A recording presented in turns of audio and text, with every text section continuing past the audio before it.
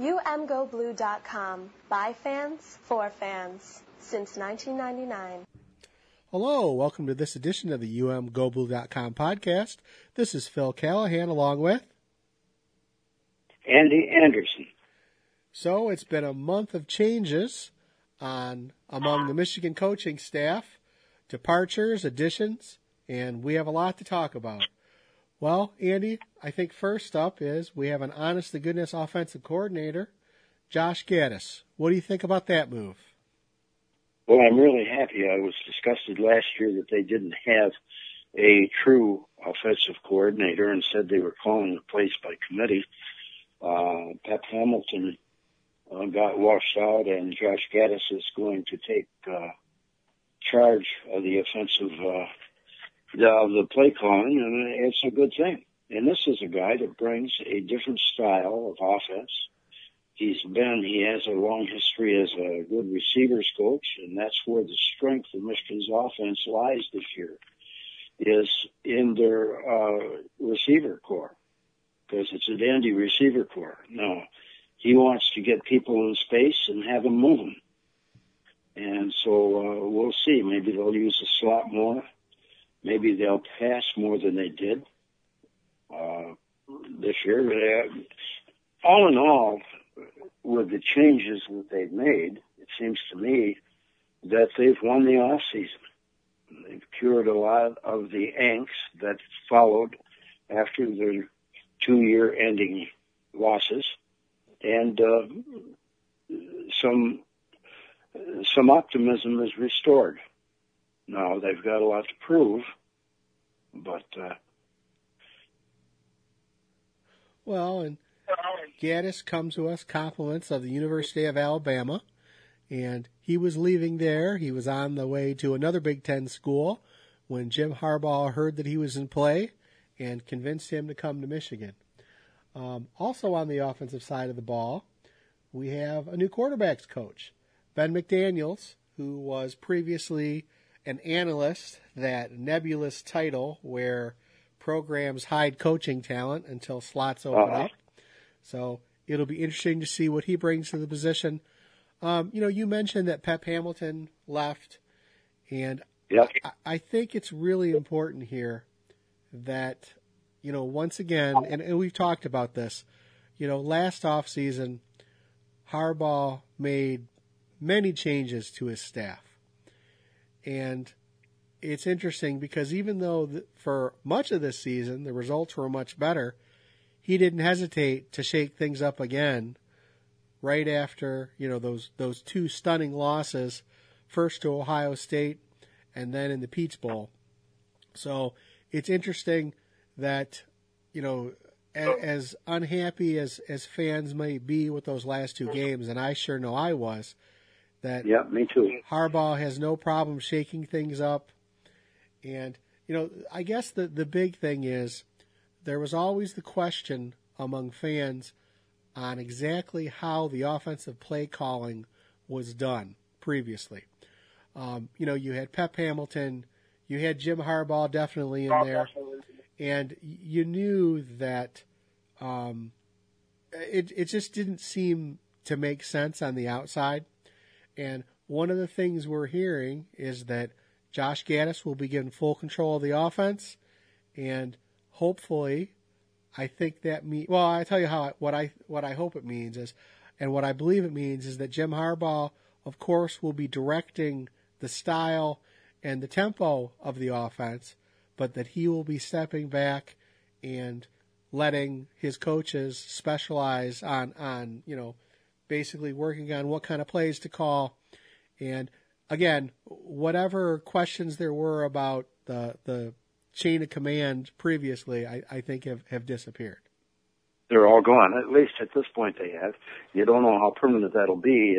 If these new coaches conjure up a couple of losses he doesn't like, he may, he'll adjust to that too. Well, one thing, they don't have a good cadre or an experienced, I shouldn't say good, I should say they don't have an experienced cadre of running backs this year. Karan Hagnon left, and he was the most experienced, and Chris Evans is running academic problems by his own admission. That's what he said in the tweet. So he could be back, perhaps, if he gets that straightened out. So who knows? But anyway, it seems to me under this new regime, if he were there, that he would be used, they would throw him, they'd use him as a slot more and have him catch more passes and have him do some stuff in space. And he fits the bill there entirely. And they've got a couple of guys coming in that are small but lightning quick and got good speed. So they're going to have. Chris Perry is gone, or not Chris, but Perry is gone, and I was kind of disappointed in his performance this year. He didn't seem to me to have a really excellent year, and they didn't seem to do too much for that slot position. I think maybe that'll be improved this next time. It's going to be interesting to see what they do with the tight ends. Well, and over to the defensive side of the ball, I think many were surprised when Greg Madison left, less surprised when Washington, and our linebacker, some were disappointed too because of his destination. Well, and I think that was a lot of the surprise in that, I still shake my head at that one, but he's gone. He's at Ohio State, and we have some changes on the defensive side of the ball. I think most importantly, Michigan has brought in a new defensive line coach to fill in for Greg Madison, Sean Nua. We have an additional new assistant coach, Anthony Campanelli. And, right now, even though Coach Harbaugh, I think, famously said after the bowl game he didn't anticipate any changes on staff, I think that the staff has finally filled in. I will tell you, overall, the two big constants that I think that we've been able to maintain that I think are most important are, first, we still have Don Brown on defense. And again, I think after the team getting slapped around those last two games, I'm sure that he is tinkering with the schemes and is going to come up with something. But I will tell you, the most important thing on the offensive side of the ball is that Ed Warner's still there. And I think that's the thing that gives me hope for next year is we saw what he did bringing up the play of the offensive line in 1 year. And, with a whole nother year and now some depth coming in, I think that's the thing that gives me hope on the offensive side of the ball, to support, Josh Gaddis being given the reins of the offense. So, again, after those last two games, I sure felt down. But looking at these changes and how the staff is shaping up, I think that, when Madison left and Washington, there were a lot of questions on how they were going to recalibrate to, cover the recruiting loss that those guys did. I think that they've brought in, younger guys, which always helps in recruiting.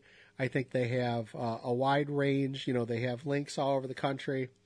And, Andy, you were talking about Sharon Moore and what people were saying about him before we got on the call.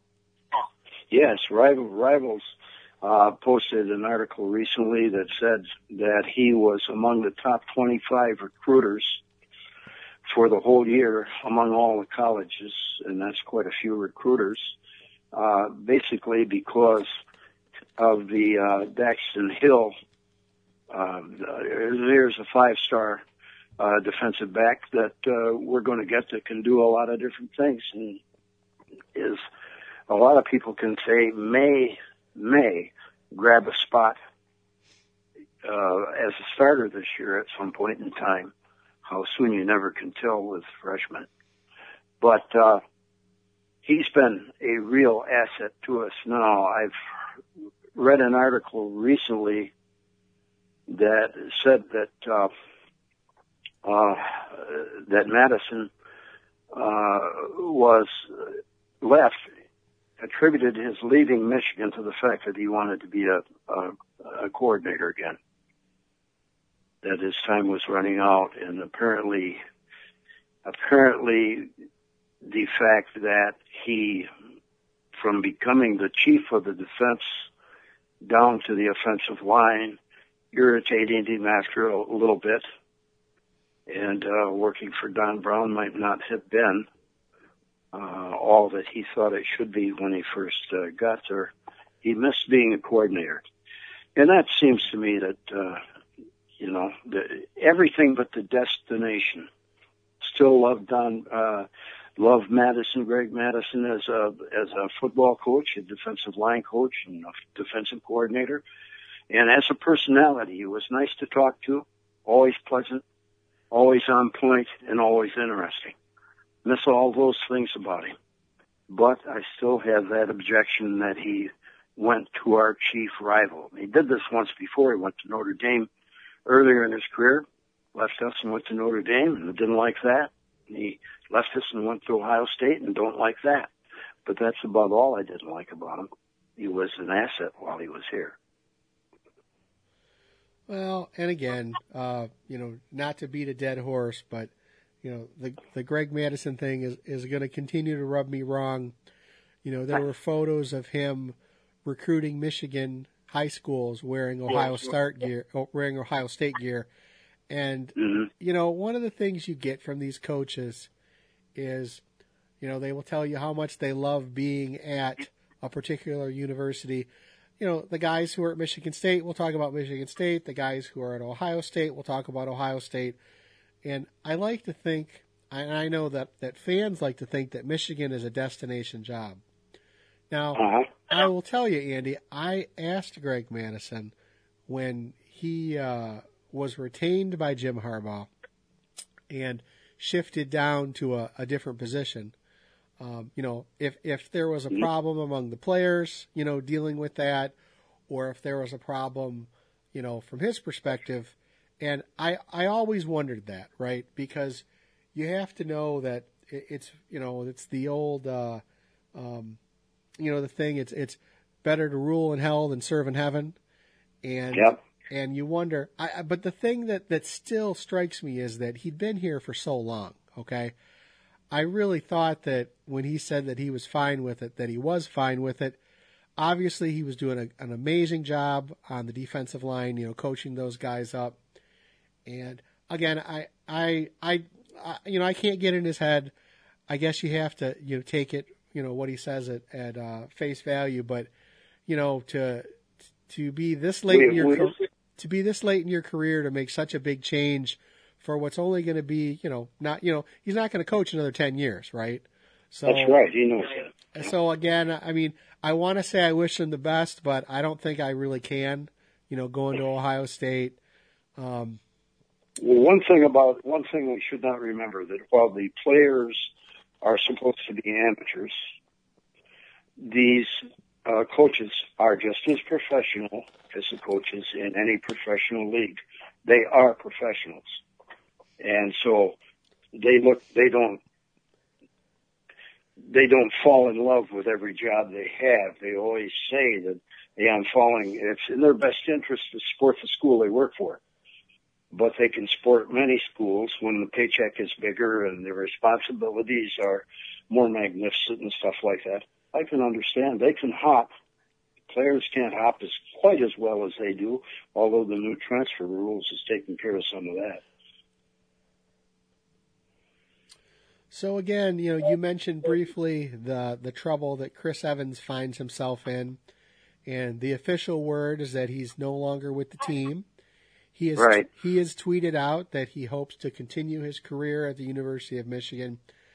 You bet. And Andy, this is one of those times where, it's interesting to watch the reaction to people on the internet. And, again, you're seeing extremes, but there are people who are disparaging his talent, disparaging him. I will tell you that as somebody who's had the opportunity to talk to the players, he's always been very pleasant. He seems like a good guy. And I have to say I was really disappointed when I heard this. I was too.